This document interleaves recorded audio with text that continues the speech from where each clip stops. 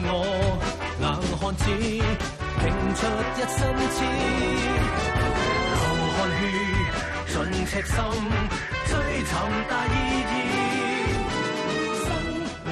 Hello and welcome to Police Report. Tonight's show is all about preserving the integrity and protection of frontline firefighting hydrants and appliances. A very important topic which perhaps we sometimes take for granted. Let's take a look. 喂，等陣先。喂，你自己睇下啦，啲塵成尺厚，有冇搞錯啊？仲話同我媽食飯，點見人啫？攞去洗車屋洗咪得咯。攞去洗車屋，邊度夠時間啊？一陣間又塞車又剩，洗車100幾蚊一次㗎，慳翻啲錢好過啦。啊！我知邊度有洗，我帶你去。乜呢度有洗車屋咩？我未聽過。得啦，我知邊度有㗎啦，我帶你去啦，行啦，行啊！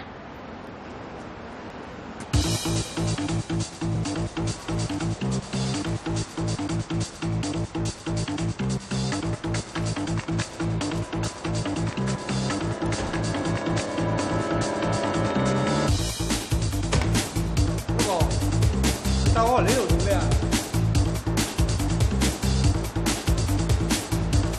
消防喉嚟㗎喎，救火㗎喎。有乜問題啫？喺度洗慳100幾蚊㗎啦喎！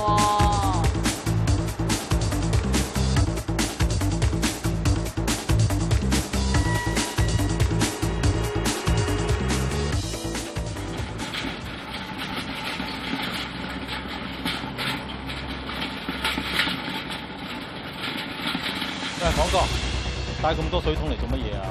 我前面發現啲好嘢啊！你跟我嚟啊！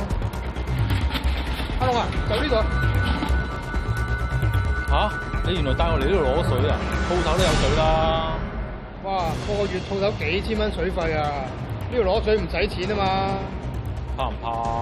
怕咩啫？呢個龍頭啊，上手地盤整落㗎啦，個個都要攞水㗎啦，做嘢啦。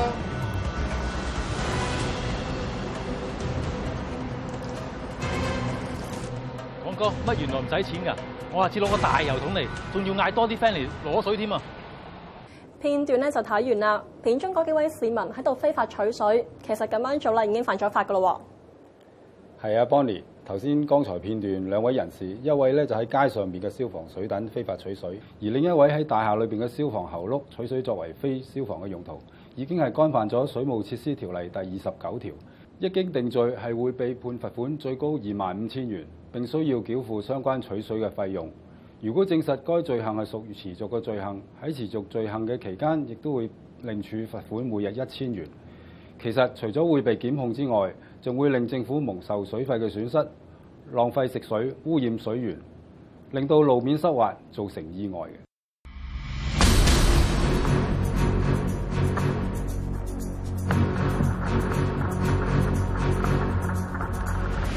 取水除咗咧係犯咗水務設施條例之外，仲會阻到消防救援工作添㗎喎。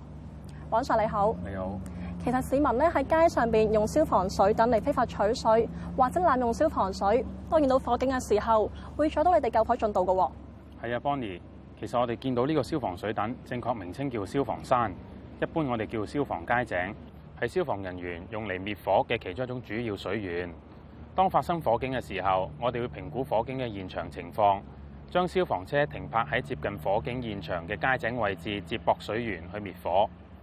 而濫用消防街井可能會影響我哋接駁水源，仲會阻礙到我哋處理火警，延誤我哋滅火救援嘅工作，可能會對市民嘅生命同埋財產構成威脅。